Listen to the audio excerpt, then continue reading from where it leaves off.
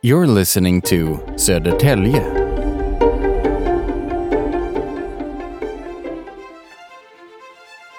At the southernmost tip of Lake Malmsjön lies the mouth of the mythical Russian tunnel. Dark, alluring, and mysterious, in the middle of the lush greenery, as if it were the entrance to the Hall of the Mountain King. Over the years, it has attracted generations of thrill-seeking Södertälje boys to underground explorations. The tunnel, which according to legend was dug by Russian prisoners of war in the early 1800s.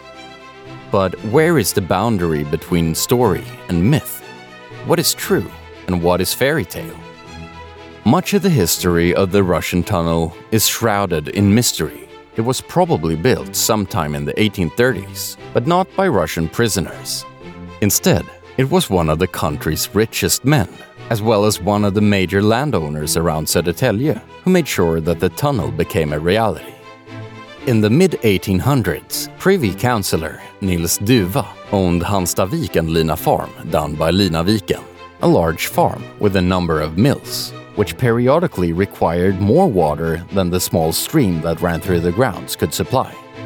So the water supply was a recurring headache for Mr. Duva. But in the hope of a convenient solution, he had begun to look towards nearby lake Malmsjön, 2 to 3 kilometers away, 50 meters above sea level, just under a square kilometer of surface, and 7 meters deep.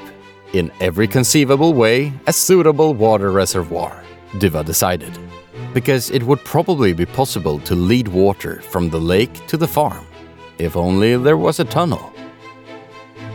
200 years earlier, the same train of thought had almost ended in disaster. Lina Farm's then owner, Gustav II Adolf's court pharmacist Kaspar Koenig, has seen the potential of Lake Malmsjön and embarked on a tunnel project all the way to the farm. But one important detail is forgotten in the course of work. A sluice gate is never built. So when the tunnel's finished, the water gushes out and drowns the land south of the lake. The tunnel's destroyed, the fiasco is complete. When Nils Duva repeats the experiment 2 centuries later, the preparations are better. The best muscle power the country can muster arrives to order. A team of strong workmen from Dalarna.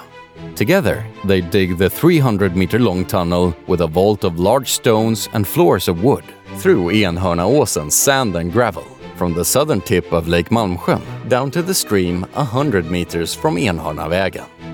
On the river up by Lake Malmsjön, a sluice gate is being constructed, which will enable Duva and the servants on the farm to regulate the flow of water in the tunnel. The water supply is secured.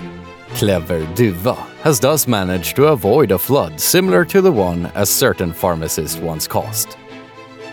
Today, the Russian tunnel is best known as an ancient monument marked with a rune on local maps and information signs, and a fantasy-provoking historical memory. For safety reasons, the tunnel mouth at Malmsjön is blocked with a robust iron grille.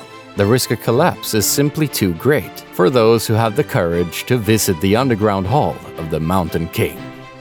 But many Södertälje residents, mostly boys probably, no doubt still remember how as youngsters they could embark on long journeys of discovery into the Russian tunnel.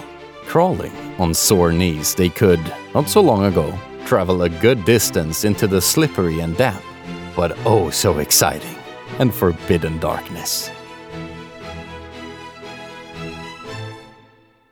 You've been listening to Södertälje.